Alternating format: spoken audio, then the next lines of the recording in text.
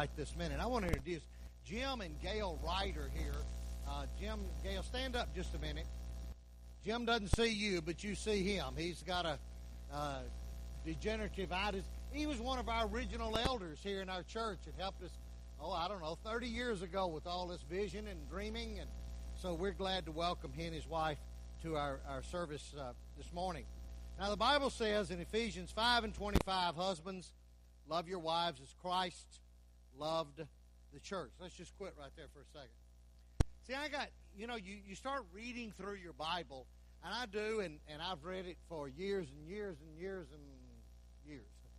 But it's the living Word of God. So every time you read it, you kind of discover a little something different, a little twist on the Word. So when I got to, like Christ loved the church, I got to thinking, well, I better figure out how that is. That's my job, to love my wife. And actually, it's the word agape love. It's the word that I'm to love you with. It's the kind of love a shepherd would show his congregation. It's God's kind of love to his people. And so how does God love the church? So I got to looking at all that, and we're going to end up in Philippians in just a few minutes, which is just a book over. But we're going to learn some things there. But then I got to looking at this entire passage, and it goes on, and it says that it says that the wives are to submit themselves to their own husbands as unto the Lord. Everything has to be as unto the Lord. Children, obey your parents in the Lord. And it says, fathers, do not provoke your children to anger. Bring them up in the discipline and the instruction of the Lord. It says, slaves or servants, obey your earthly masters with fear and trembling, with sincere heart, as you would Christ. And then it goes down further, and it talks about that the masters do the same thing to them, and stop your threatening, knowing that he who is both their master and yours in heaven, and that there's no partiality with him. You get to looking at this passage, and every relationship that we're involved in, whether it's in the home, whether it's in society, or whether it's at church, or no matter what it is, it has to do with the mind of Christ, responding to one another as Christ would have us respond. And so I got to looking over in Philippians chapter 2. You can turn over there. Philippians chapter 2.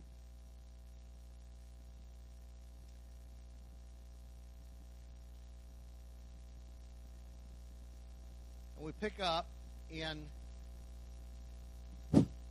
verse 5. No, excuse me. Yeah, verse 5. Get my paper low.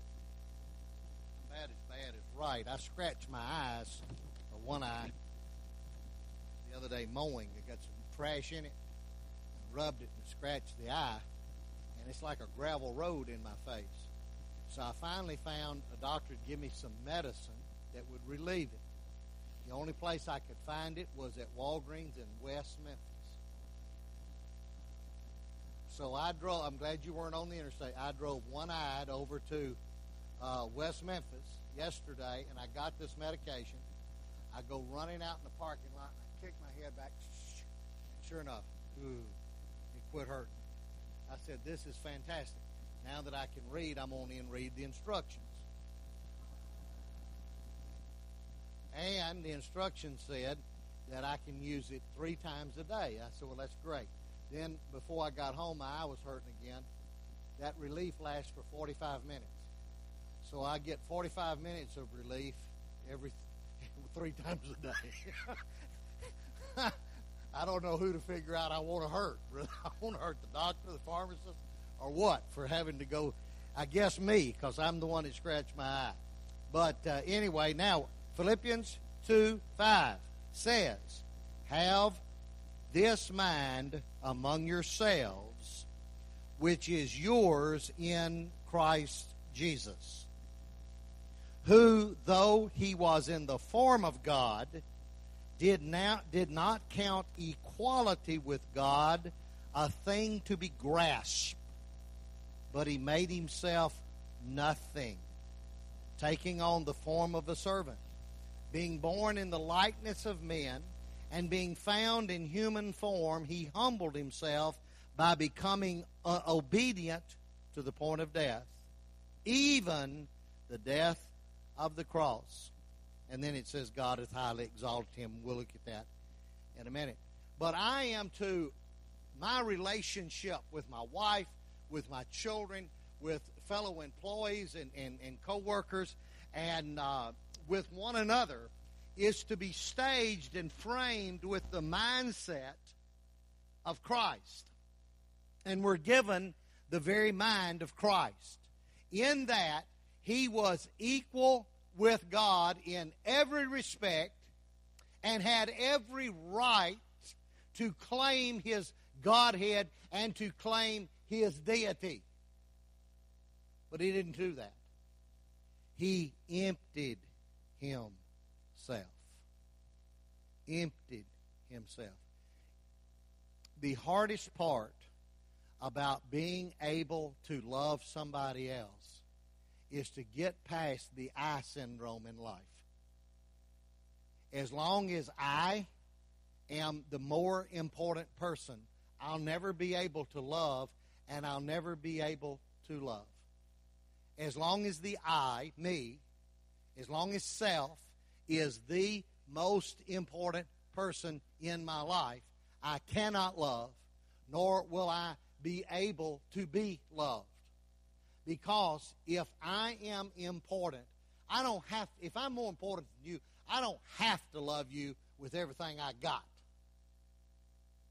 You know, some people, and I know I'm digging a hole, some people just love their dogs more than they do human beings. I had my dog at the vet the other day getting him a haircut, and the woman said, Mr. Latimer, I'm going back now and get your baby. I said, don't you bring no baby back from out there. I want my dog back. I plumb hurt the lady's feelings. But, you know, I'm not going to mistreat my dog in any shape, form, or fashion. Got it? I'm going to be good to my dog. But he ain't sleeping in my bed. He ain't people. And I think I'm more important than my dog. And I don't share my bed with my dog. Now, I know some of you did, and that's the end. Your dog's luckier than my dog. That's all I can say. Okay? So as long as I think I'm better than my dog, I don't have to quite give my dog my very, very best.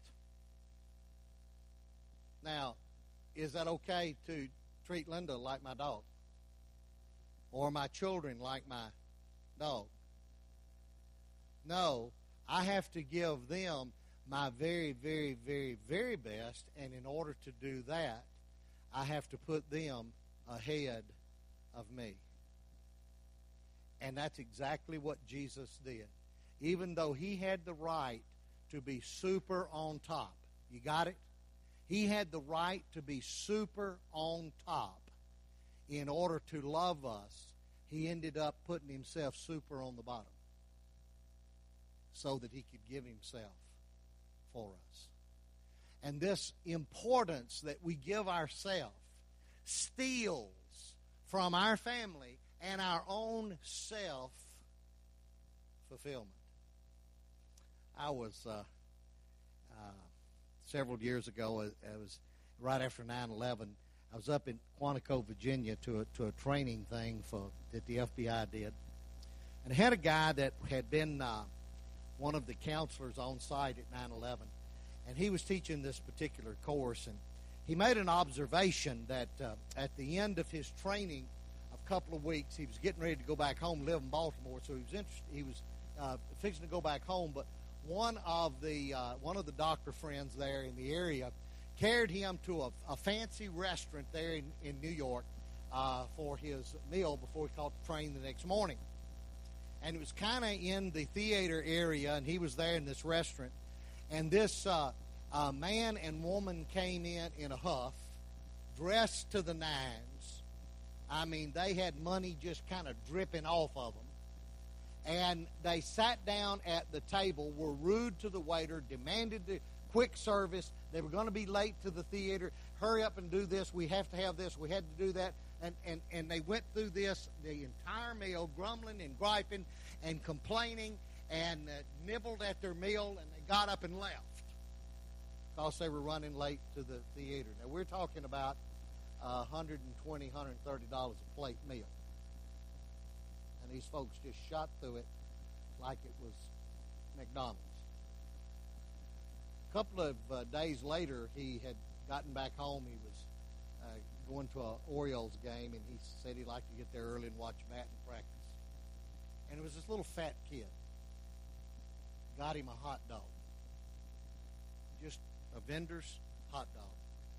And he comes and he sits down in front of this guy, and he opens up his hot dog, and he, spreads the bun just right, turns the meat like he wants it, and he puts on his relish, and he puts on his mustard, and he puts on his ketchup, and then he picked it up and he admired it.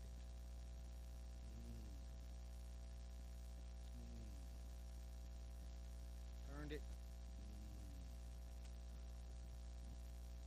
and he starts eating his hot dog. For all practical purposes, that little fella enjoyed his hot dog a whole lot more than those rich folks ran through that meal over in that high-dollar restaurant. It's kind of who you think you are. If you think you're so God mighty important, then there's not much blessing in life. If you're a humble little fat kid with your hot dog, you can enjoy and savor and really get the very best out of life and give the best of yourself. And that's exactly the way Jesus came. He came and he emptied himself.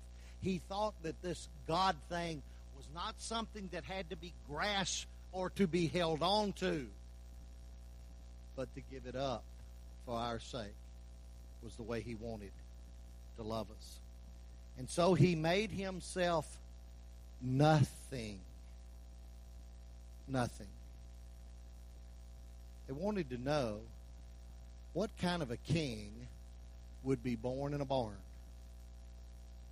What kind of a king would be born in a barn? A king who wanted to live and die and love his subjects. That's the kind of a king that would be born in a barn. When the wise men came to find the king, and they went to the palace, and they asked Herod, "Where's the king of the Jews?" Herod said, "Well, he ain't here."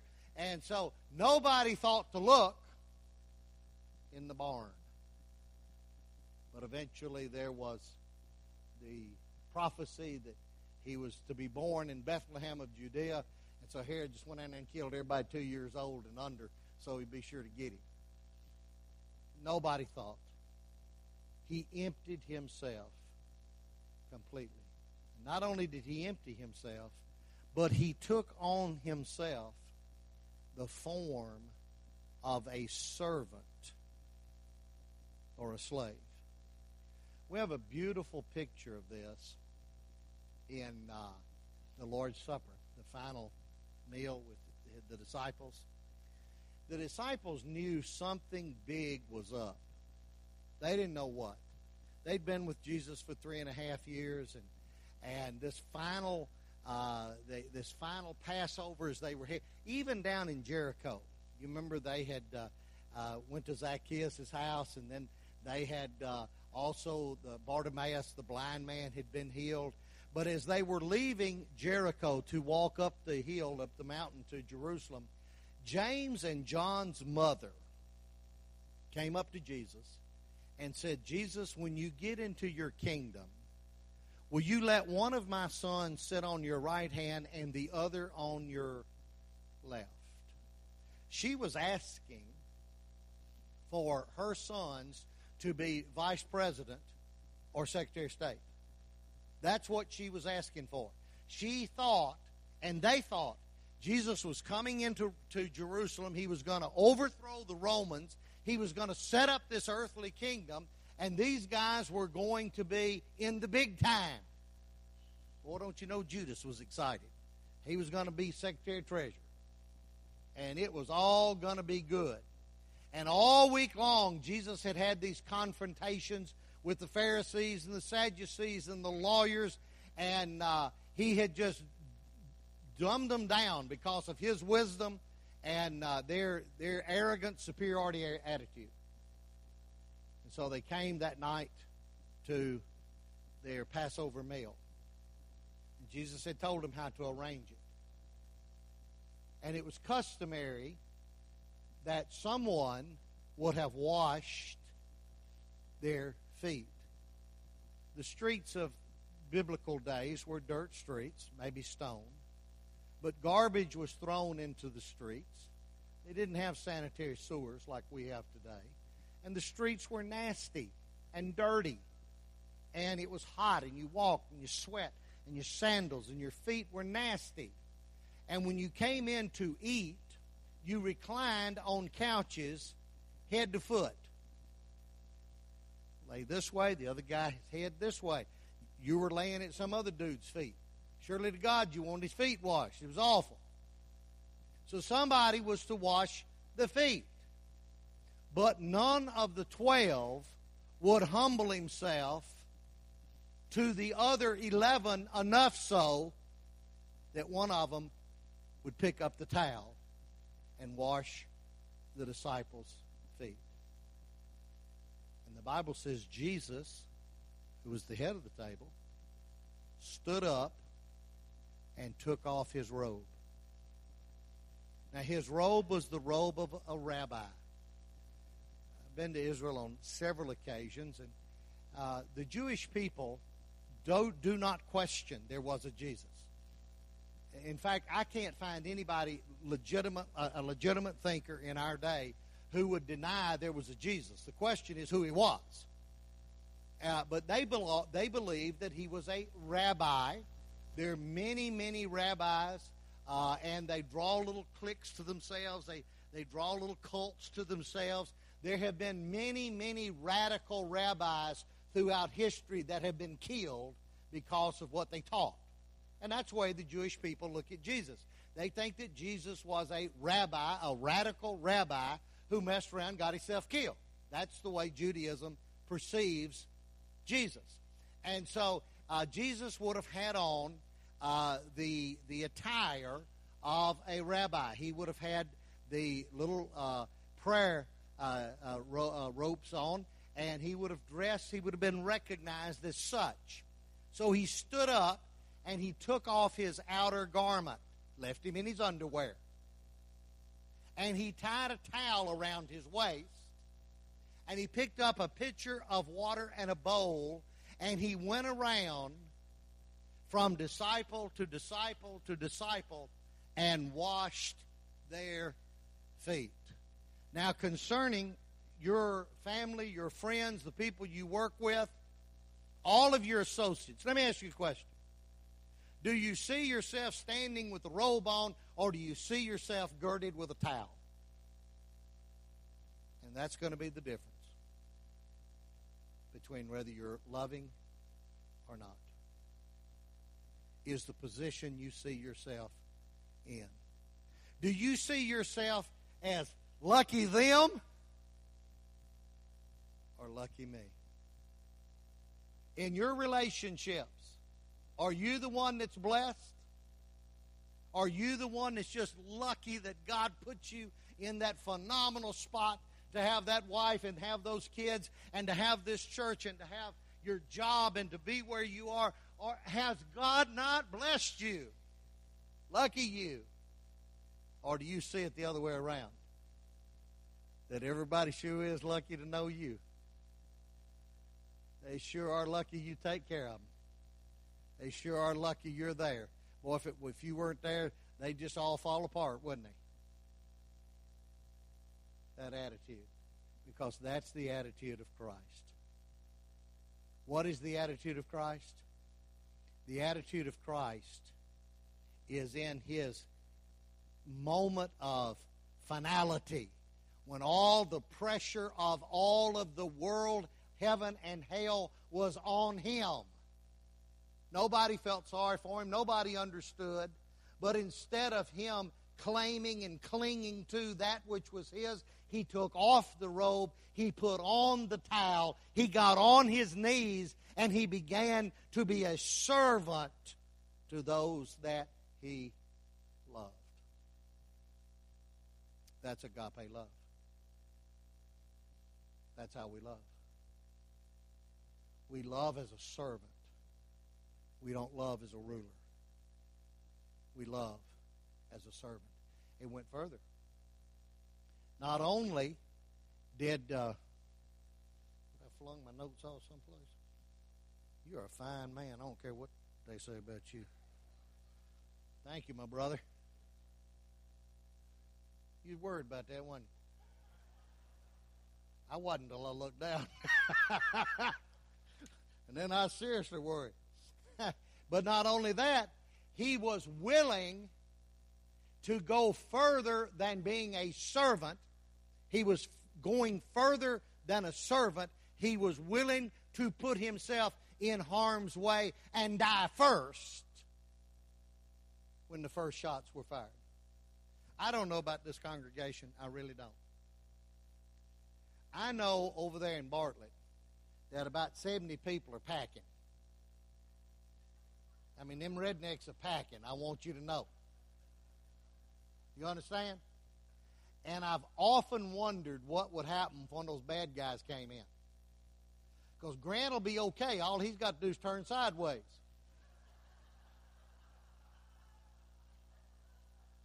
Ain't nobody that good a shot. But the fat boy. So I decided that I'm going to call the gunman a sissy and I'm going to fall in the floor because I believe somebody will get him. Question is, I don't know how many they're going to take out in the process. But the one who was willing to put himself at death for our sake. I was preaching one Sunday about husbands loving your wives, and you know, Jesus died for us, so I said, how many of you guys be willing to die for your wife? Well, every man in the house raised his hand. Why? Because he knew wasn't nobody going to require it. I said, well, how many carried out the garbage for her yesterday? Oops, and I went from preaching to meddling, you know. It's the servant who's willing to put anything, his own life, ahead of his family. Is that not cool? That's exactly what Jesus did. But it gets, how can you get lower? How can you get lower than a servant? Well, you can die. How can you get lower than dying? You can die on the cross. The death of the cross was a death of humiliation. When you know, the Apostle Paul was a martyr. But because he was a Roman citizen, they whacked his head off. Well, I wouldn't, you know, I'm not excited to go out and get my head cut off today. But I'd rather have my head cut off in a 2-minute ordeal than I had to hang 4 days on a cross. And it did. Sometimes it took 4 days. And they hung them, they put them on a cross on a public thoroughfare, on a public road. And it was expected of those to pass by, to make fun of, to jeer, to spit on, to throw rocks at, to humiliate in any way that is possible the one hanging on the cross. Because the cross death was reserved for one who was to be humiliated. Now, you know, Bartlett's a little different. There was a time in Bartlett City Hall, in the urinal, you know, that little smelly thing in there that's supposed to be like a screen and a grate. They had a picture of bin Laden on it. That City Hall, Bartlett, had a picture of bin Laden in the urinal. You reckon there was a message in that? That's kind of the cross death. You understand what I'm saying? We didn't want to kill bin Laden. We just wanted to make that dude suffer. We had bitterness against him. And that's exactly the point behind the cross death. So Jesus not only was willing to humble himself to be our servant, he not only was willing to die for us, he was willing to take whatever degree of humiliation was necessary for our sake. So, when we come to those that we are in association with, you the boss of your company, you see yourself as the boss or the servant? Husband, you see yourself as the boss or the servant? You see yourself as the church owes me or I owe the church? How do you see yourself? Because that's the definition of love. The definition of love is somebody who can empty himself, who is somebody who can become a servant, somebody who will not even put his own life ahead of those he loves, and if necessary, suffer all types of humiliation for the one that they love. And what I discovered was when I read that and I began to think about it, I said, Lord, I hadn't been loving like I need to be loving. It's easy to place a limit on love. You scratch my back, I'll scratch your back. Okay, you got a broken arm. Okay, for 3 months I'll scratch your back and you won't have to scratch my back. But when your arm gets well, you owe me. You follow what I'm saying? And we keep a record of that. Hey, wait a minute. I did the dishes last night. Hey, I believe I've done more this week. You remember I mowed the yard too. Isn't there danger of getting run over? Sure is. Sure is. It's called the risk of love. When you love somebody, you run a risk of getting run over. But unless you run the risk of getting run over, you're not ever going to know love. You're never going to know love. Because love is very risky. My little Grant taught me something. I used to say that love was not a feeling, it was a choice. Because I don't feel like I'm in love all the time, but I can act like it. I can choose to act like it. But I was wrong. Love is a feeling. It's always a feeling. And sometimes it feels really bad to be in love. Sometimes it hurts really bad when you love. People you love hurt your feelings. People you love disappoint you. People you love break your heart. People you love die.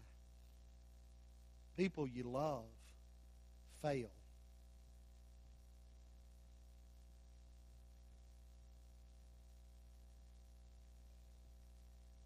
But God says, you love like Christ loved. You pay the price. And brothers and sisters, that's what separates Christians from the rest of the world. The love we're able to show our families and one another and the world around us, that's the difference between a Christian and everyone else.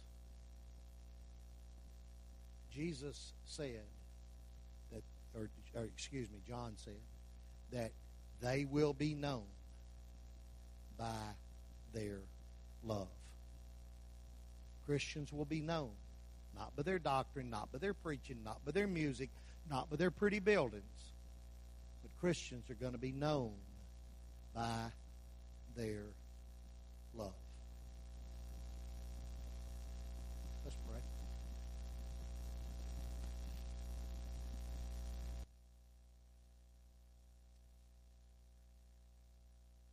Heavenly Father, that's the way you loved me. The Bible says, while we were yet sinners, Christ loved us and gave himself for us. He didn't wait till we got better. He didn't wait till we deserved it. He didn't wait till we even asked for it. He just went ahead and loved us and died for us. Humiliating death. Because he loved us. And then he says, too, now you love back. You go out and you demonstrate and you live the love life. The Christian, agape, God-centered love life that I've given you. So, Lord, if there's some here today who haven't believed and trusted in Jesus Christ, know that he loves them. Know that he wants them. Know that he's reaching for them, already died for them. All they have to do is say yes. However, Holy Spirit speaking about whatever relationship in your life, you just put it before him. Let him convict. Let him bring you to healing and bring you to a newness and a freshness in your life as you walk in love with the Lord Jesus Christ. I ask it in Christ's name. Amen. We're going to stand. We're going to sing. I'm going to be down here